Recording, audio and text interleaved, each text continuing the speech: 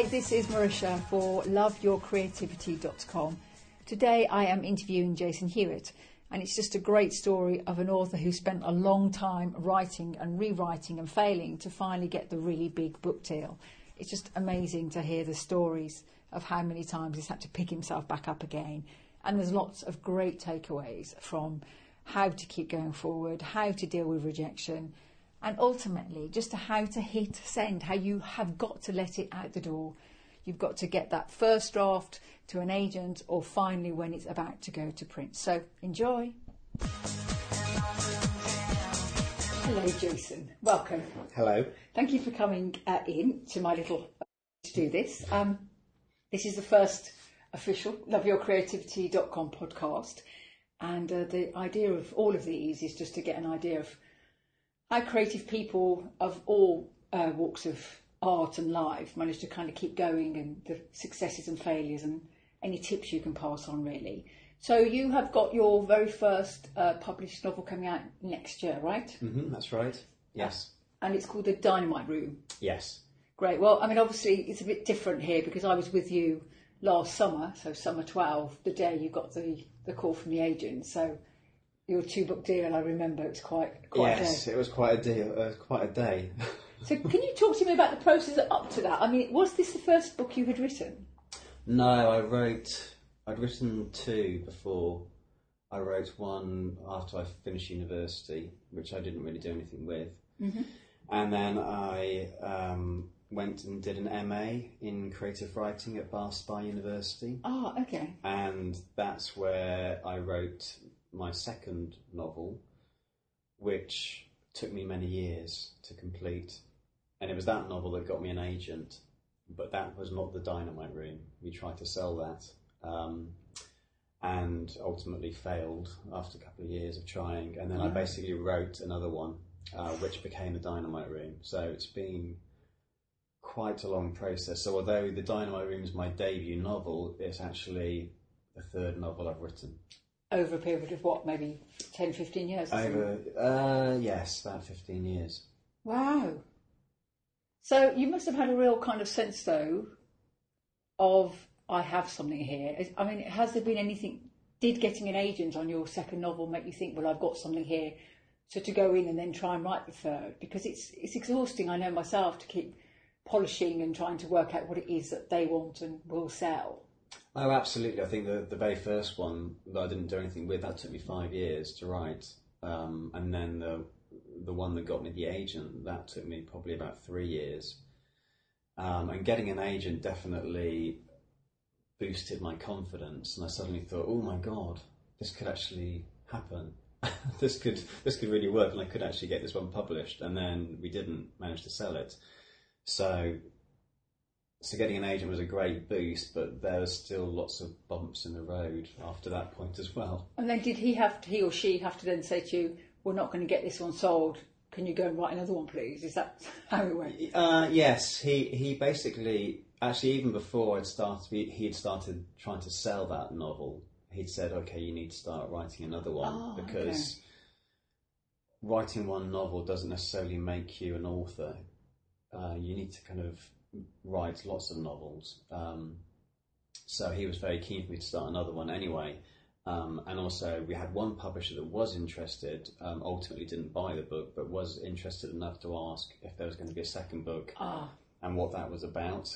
At which point I had to come up with an idea very quickly off the top of my head over the phone to Will, my agent, and basically spurted out this idea.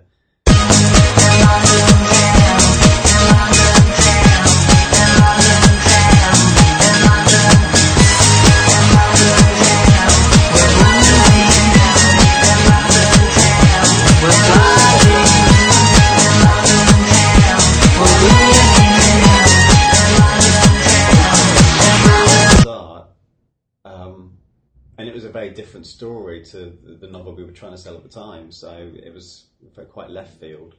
Obviously, The Dynamite Room set during World War II, and the one I'd written before that wasn't bought by anyone was set in modern day Sweden, so you couldn't really be much more different than that, really.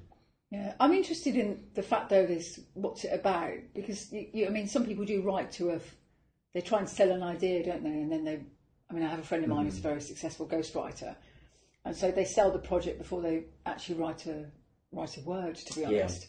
Yeah. And I've done lots of shows where, the deadline for Edinburgh or Brighton or whatever is, right, we need 50 words what your show's about, and we need the image by X, and you're thinking, I haven't written a word of this, but you end up almost sticking yourself into a parameter and then having to write your parameter almost. Yeah, absolutely. Which kind of maybe in one way helps, I don't know. I think so. It does to some degree because it gives you some guidance, and I've just started writing a new novel. I've got a 2-book deal, so I have to basically give them another novel at the end of this year. And I've started writing that one, and that again came off me accidentally spurting out to my editor at Simon & Schuster an idea for a follow-up, which she loved. And I then thought, oh, heck.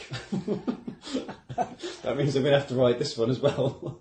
And I've told too many people about it now, which I think is a bit of a mistake because it means I can't really go back on it. But I will make it work. Well, it's into it for novel number 3, so hopefully... Yes, the Dynamite Room, it worked, so I'm hoping that it will work again. I just think it's magical. I love that. So, did you have, because obviously you went and did an MA, but how do you, over 15 years, write 3 books and keep going? Did you have like a support system, or was it did you say, right, every day I'm going to write half an hour? What did you use to keep trying to move forward? I set myself deadlines, which I then failed to keep on a regular basis. But the fact that I set myself deadlines, so it'll be, I don't know, this chapter by such and such a date, or the first 100 pages by such and such a date, just by giving myself a deadline gives me something to aim towards. Right. And I know I've missed them regularly, but at least I'm moving forward all the time. And I also, when I did my MA at Bath, I've belonged to a workshop group. There were 7 of us, and we still meet up on a regular basis.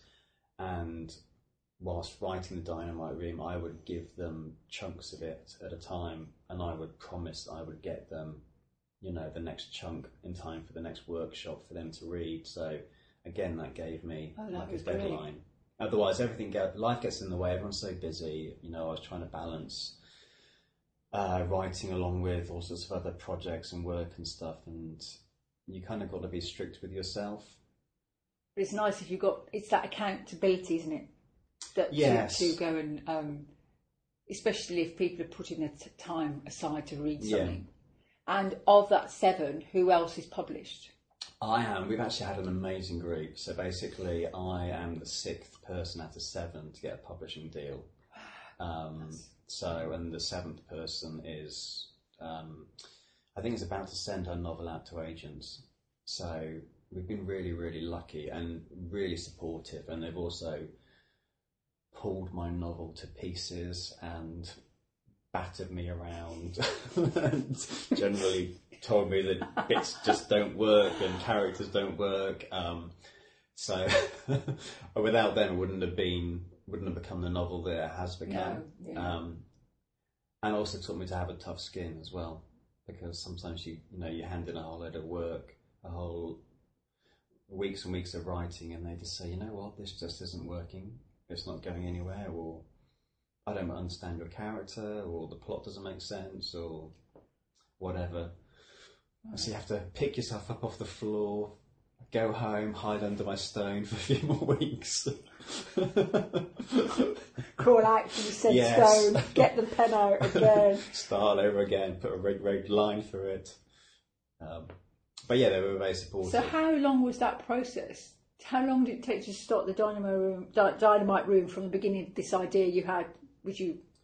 I think it took me probably 2 years to get it to a point where it was ready to go to my agent.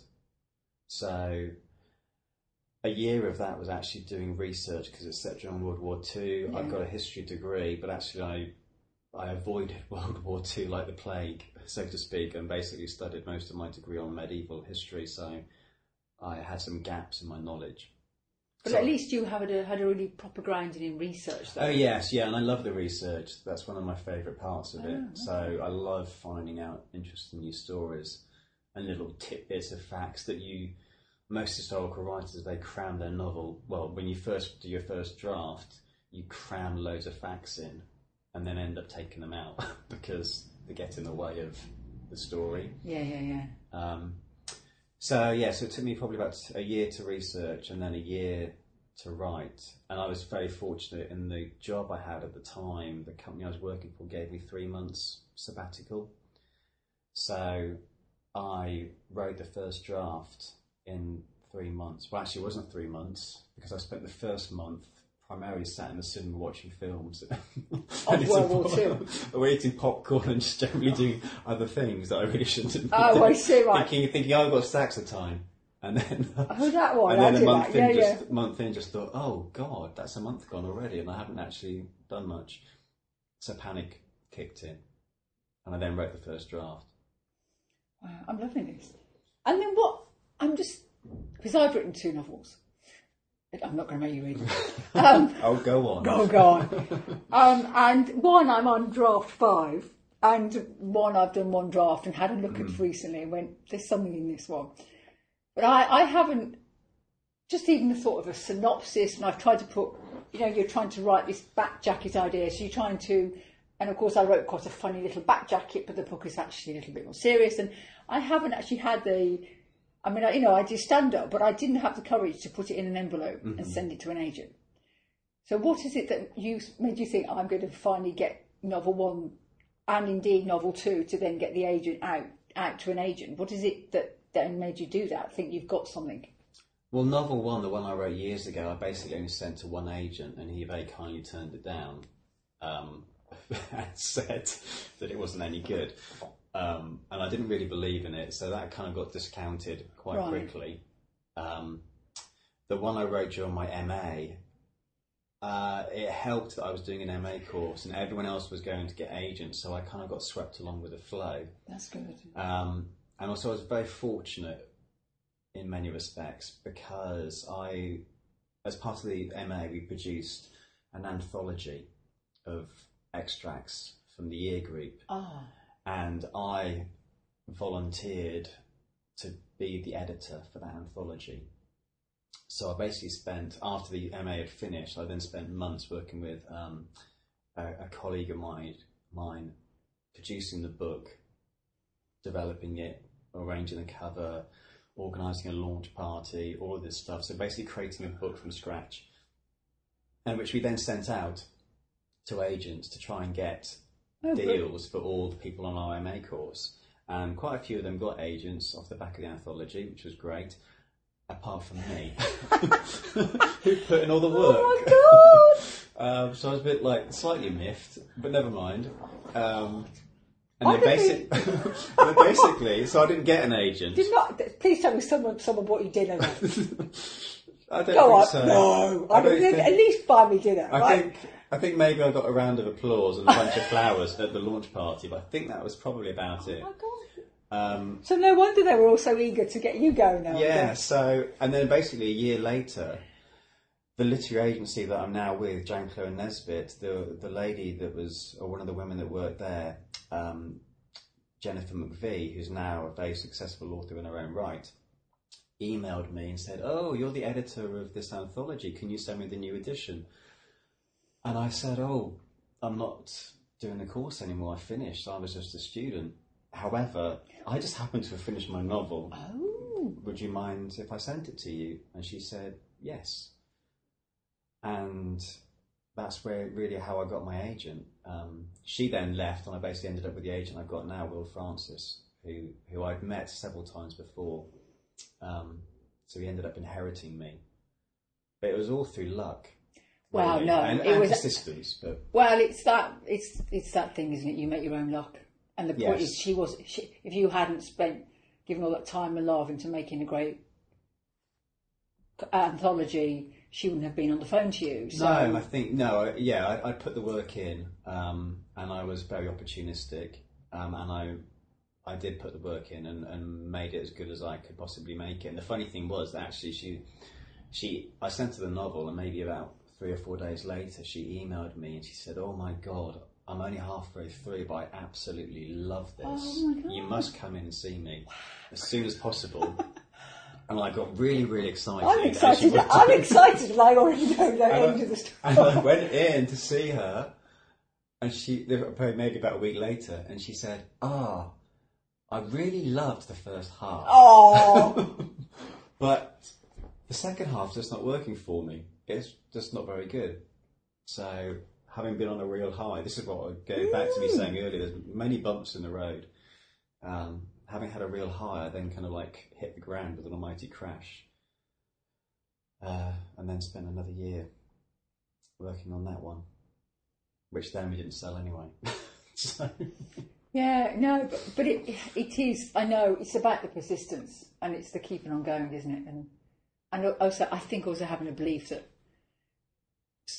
you know, when you have to take the little breaks you get, yes, you're going to fall down, but you have to take the breaks as you get them to go, okay, I know what I'm doing almost. I think almost the longer it takes, the more you believe that actually this is what you're supposed to be doing, because I don't think I maybe had a bit of a wobble after we didn't sell the previous novel, which is kind of when I really got into acting as a kind of bit of a sideline or another goal I wanted to do, but it was also a diversion from writing for some point because I felt a bit down in the dumps about it all. Or suicidal. But ultimately I knew I was always going to write something else, and I knew that I would, you know, it will be a continuous part of my life, and the longer I do it, the more I realise that I will always be writing something. So I think that you need to have that belief if you really want to do it. With everything, actually, you know, you think about you in your comedy or acting or anyone that does something that's artistic, doesn't have a regular salary, whether you're an artist or whatever. Faith. You absolutely have to have it. I went to a talk at the Actors Centre a couple of weeks ago with Timothy West, and Clive Swift was interviewing him, and someone had asked about being an actor, and Clive Swift said something on the lines of, it's something you're bloody well have to do. And Timothy West was very much, if you want to be an actor, you will be an actor, because it isn't about. I mean, I know you can argue with celebrity and on these reality TV shows, it's one thing, but if you really do want to be an actor or be on that stage and have that conversation with people, or write words and have a conversation with people, it comes from somewhere. I think that you can't really. You question it, you run away from it, you distract yourself, you spend a month, as you say, not doing it, eating popcorn and getting fat, watching films. But you always come back to it, and I think it's about trying to get, I'm constantly trying to get more and more ingrained the habits that make me improve to keep going, because otherwise you go mad, because you're supposed to be doing X, so why are you doing Y? So I'm interested, because obviously I know you as an actor, mainly. So you kind of went, right, I can't sell my second novel, I'm going to do something else creative to get rid of this angst, so I'm going to storm around on stage. That's kind of how it happens. A little bit. I'd always wanted to act as well, but I'd never really had the opportunity to do it. There wasn't really any acting opportunity when I was at my secondary school, and then I went to a university where there was a drama course there, and I did know people that were studying drama, but I felt that I was on a different course already and I was heading in a different direction. And I think I felt that having one artistic endeavour or dream was more than enough, thank you very much, to cope with, let alone having two. So I kind of always pushed it to one side, but always had this secret hankering. And then it was only when we didn't sell the previous novel that I thought, oh my God, I need to do something else. I can't, if this isn't, I've got to start another novel, and the last one took me 3 or 4 years to do, and I've got to start again from scratch. It's an uphill battle, isn't it? And also writing involves an awful lot of time sitting on your arse, and I'm a bit fidgety, so it doesn't bode well with the way that, my physical life. So I needed to do something that was a bit more kind of get up and do stuff, and a bit more active. And also I'm a very sociable person, and writing is quite solitary. Yes, I've seen you many a time in the pub. So I do like to go out and have fun. And acting seemed to be something that could sit alongside that very nicely, whereas, as I said, writing is. And actors are solitary. generally. Timothy West said this as well. He said the thing about he wrote an autobiography at 68, 10 years ago, and had to basically, when they republished it, had to add an extra chapter because he's carried on. He was recently in Coronation Street. Given he's all this RSC, etc., he's had a very varied career. But he said the point is actors are just great people to be around because they're always quite lovely company and they're funny. Oh, absolutely. And I think actually, particularly the stage I was in my life, I just hadn't. I'd written 2 books. I managed to get an agent with a second book, but hadn't sold it, and feeling a bit down in the dumps and a bit fragile and a bit lonely and a bit kind of bereft and I don't know, abandoned. And the great thing about actors is that they're always there to give you a hug, and they will do, even if they don't know you. So I basically threw myself into that, and as a complete and absolute beginner to start off with, I did an evening class at the City Lit, and ended up being better at it than I'd ever in a million years imagined I would be. Well, I think possibly the attention to detail you need to do the kind of research you do, and then to write about it, is also partly the research you need to do in a character as well. There is definitely a through line on that. I think I've started writing plays as well, and all 3 of those things, acting, writing plays and writing fiction, they all link in together so beautifully well.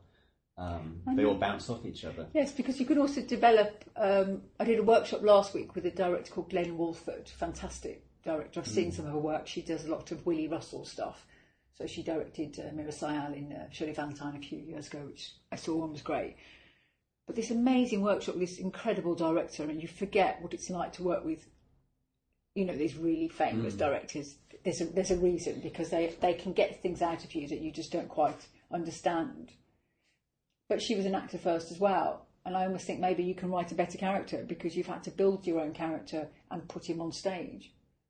Yes, I think, they definitely help building character both ways, actually. So when I'm writing fiction now, anyone that lives down my street that may glance into my window at some point, if I'm in the lounge, which I usually write in the dining room, is the back of the house because it's quieter.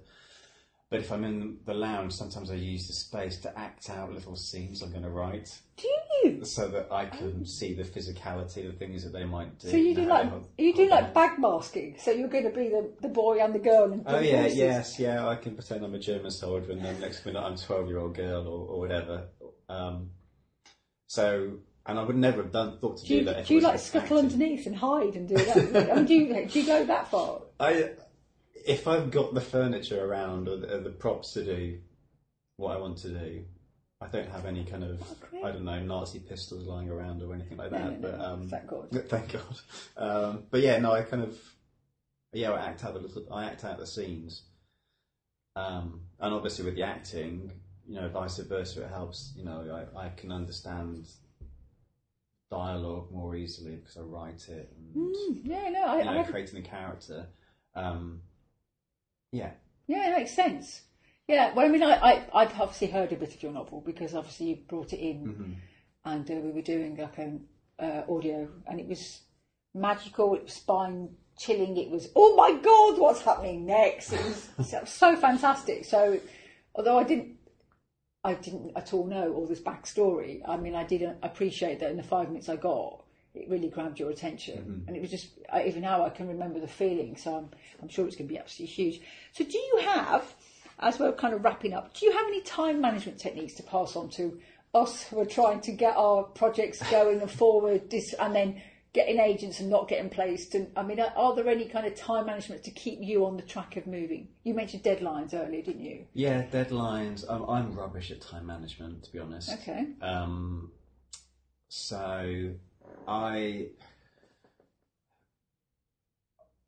But you've managed to get yourself going. So what is it that you've told yourself to keep going then? I try and do something for the writing in particular every day. So that might be writing, more often than not, it's not writing and it's something else. It might be reading, research, or it might just be jotting down some notes in a notebook. So I try and keep it fresh in my mind. Every day. And I think, I mean, the great thing about my life at the moment, but also one of the problems, is I have lots of projects on at the same time. Yeah. So I'm kind of plate spinning.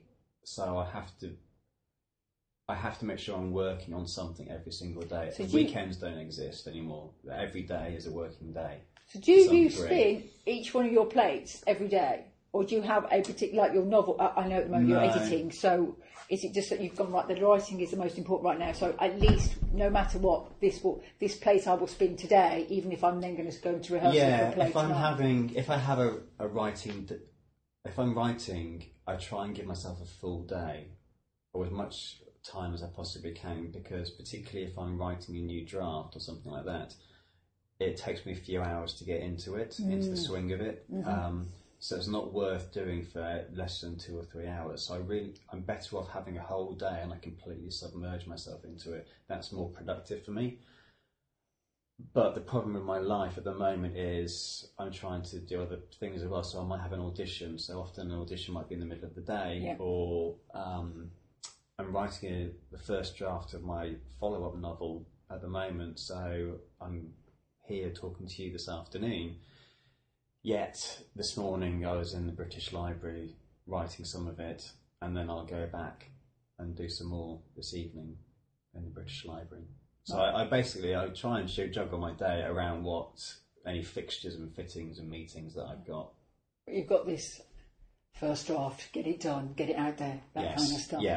Yeah, no, that makes sense. So, I mean, I obviously sent a few questions over to you before just to have a think about it, just in terms of, because I was thinking about what it is that I for myself and for anyone listening thinking about, but you know, things like how you've dealt with negative rejection seems to be you've somehow found a way to channel creativity in a different way, but you've still kept coming back and you've still picked yourself up and kept on going. I think you have to do that in whatever, like, you know, we're both actors and we both know that actually you're going to get turned down for stuff, or people are going to see you in something and say, actually, you know what, well, they often won't say this, but you can tell sometimes that they think you weren't very good in that, or that wasn't the best part for you, or whatever. You can't be successful in everything all the time.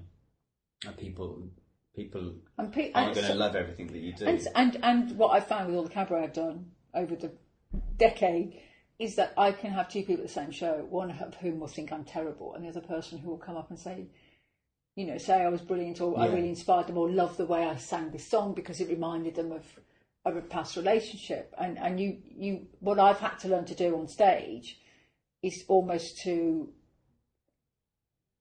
especially more with cabaret acting is different, isn't it? But you almost have to give the performance you're going to give and accept that the audience reaction, and I'm sure it's going to be the same with the book. I mean, how they're going to reviews. I never read my reviews anymore because I've learnt not to. Yeah. Because I'm either proud as anything or I stomp round. And I still remember a couple of lines of reviews, from years ago in Edinburgh, where they've written it to be funny, but it still rankles. Mm-hmm. It's a criticism made funny. And those kind of stick with me sometimes more than the positives. Yeah, I think you'll always. I'm exactly the same. I tend to hold in my head the negatives, and anything positive that people say kind of goes in one ear and out the next, because I either don't believe them, or I can't quite believe it, or various other reasons. But you just have to pick yourself up, and you have to park those thoughts, any negativity or any rejection. You have to go and put it to one side, because otherwise you'd never carry on. No, and everyone would stop. Everything would stop. All artistic creativity would stop. And what a sad place that would then be. Yeah, no, it was true. Well, what I've done, I've been doing 30-minute tasks of the day for the blog, but one of them was build a happiness file, and I have started. When people have said lovely things, I've written them down, or I've had thank you cards on projects, so they're in one place. So that when I'm next feeling like I can't act to save my life, I can't sing, I can't play, I can't do, then it's somewhere I can go, no. You know, I've just done a short film last week, and we were all great. It worked really well. The shots look fantastic. I haven't obviously seen the finished project, but the director was super happy, and I just thought, at least you have to remember those feel-good moments rather than... Absolutely. Because we all know watching yourself on screen also is... I hate it. I know, man. I hate it, which is why I think I'm dreading the book coming out. I'm very excited, but I'm also thinking, Because presumably, actually, this was one thing I wanted to... Because I've been doing so much research about platforms and marketing and publishing and just looking at that whole area. Mm-hmm. And it's very hard, I gather nowadays, to get publishing deals unless you really have a platform already built, you have an audience. You know what I mean? You have an audience where maybe you've written a few books or it's in the self-help section. So presumably you're having to build your profile now between now and spring 14, so that when you come out with a book launch, they're going to try and get you on telly, I guess, and literary festivals and... Oh, absolutely. I don't know what extent, it's still early days, the publisher, Simon & Schuster, hopefully will do everything they can, and I'm sure they will do to promote me.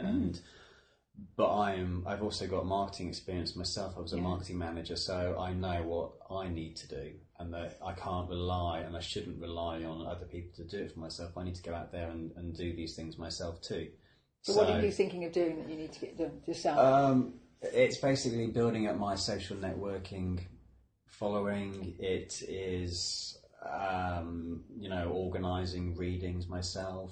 There might be some literary festivals I can organise myself. There might be some broadcast media I can do myself.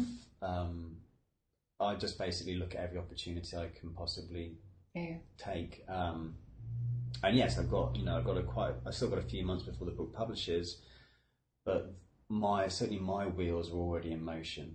I was. Was it Michael Hyatt or something? I think it's Michael Hyatt. He's got a really good book called Platform, actually, which if you haven't got, you should read it. And his podcast is fantastic.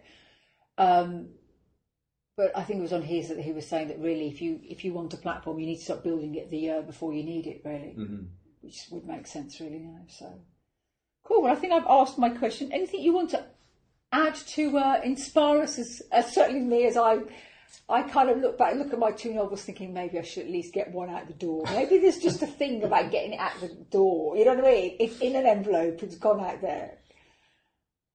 Yes, I think, no one... this is something I've learned very recently, because I've just literally signed off the copy edits for the Dynamite Ring, which means I can't make any more changes now. And I did all this by internet and via my computer. However, if it had been a physical thing, I feel like Jessica Leake, my editor, would have had hold of the physical copy of my manuscript in her hands, and I'd still be holding on to the other end. And you have to let go. Yes. Because otherwise they can't go and turn it into a book. You have to let go of the manuscript, and I think that's the same thing I have when I've written previous novels or previous drafts that I've sent to my agent or whatever. You have to hit send. You have to hit send. They won't get it if you don't hit send. Nice. That's a great line. I like that. That might yet be the title of this podcast. You have to hit send. Yeah, no, it's true. It's like, it's not a friend of mine's a songwriter, pro-songwriter, so she's out in LA a lot writing with all these artists. She doesn't even call it a song until it's down with lyrics, harmonies. It is not actually. She doesn't. It's just something she's working on until it's ready to go into an A&R department. So it's the same idea, Absolutely. I think I've only recently, since I got the deal, actually started saying that I am a writer or an author, even though I was doing it for years and years and years before, which is a ridiculous thing to admit, because it was what I was spending almost all my time or spare time doing. And people always say you should say that that's what you are, because that is part of who you are. But I never felt that I had the green light, so to speak, to actually call myself that. And I think now I've got the deal, I feel like I've been given a badge by a stick on me. I really am honest. Wow, yeah. Well, I'm looking forward to it. I'm looking forward to coming to the launch. I'm looking forward to reading it. Absolutely good. And I guess the thing you're next doing, I was listening to a fantastic podcast. Chris Brogan one with quite a big author. I don't think who it was by. Kawasaki was the. I'll find the link anyway.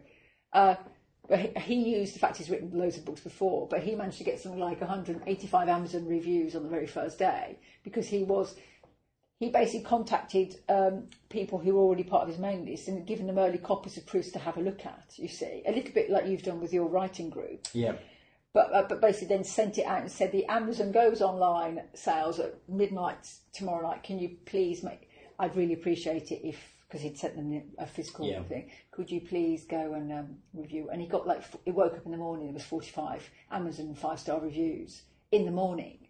So, automatically it helps the kind of, because he has to make a splash at the beginning, doesn't it really? Because otherwise you get too quickly lost down in Amazon rankings and it's just a bit more of a hard struggle. Absolutely. And also I think particularly because it's a debut novel, you they really need to work. It's harder to sell a second novel than it is a first one because there's some interest with the first one. Yeah. You're new and exciting.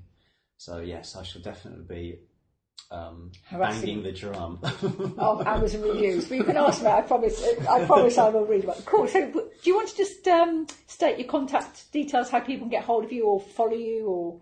Yes, basically. So it's Jason Hewitt, and the novel is called The Dynamite Room, publishing February 2014 by Simon & Schuster. And you can follow me via Twitter, which is at JasonHewitt123, or on my website, which is about to go live any day now, which is Jason-Hewitt, which is HEWITT.com. So www.jason-hewitt.com. I'll put some links in anyway in the show notes so that people can chase you. Perfect. Thank you, Jason. Thank you very much. I can't wait to. So there we are. I'm looking forward to Jason's overnight success when the book gets launched in spring 2014. It's amazing. You can spend so much time with someone as I have with Jason. We did A Christmas Carol together December 11. And just not understand how much of a fighting spirit they've got and how he's just kept forward with his writing. He also acts and writes plays and I believe a film script as well. So he's certainly getting very creative and productive and moving forward.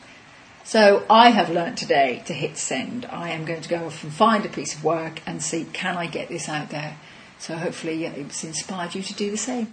That was the very first podcast interview by Marisha Trembetska for loveyourcreativity.com. Pop over to the website and you'll see the blog. I blog about 3 or 4 times a week and tweet lots of creative things on all subjects of creativity, from marketing to platform building to thinking about an audience to actually doing it for all kinds. We've got further interviews ahead with choreographers, professional songwriters, directors of both stage and screen. So I'm really looking forward to what's coming up.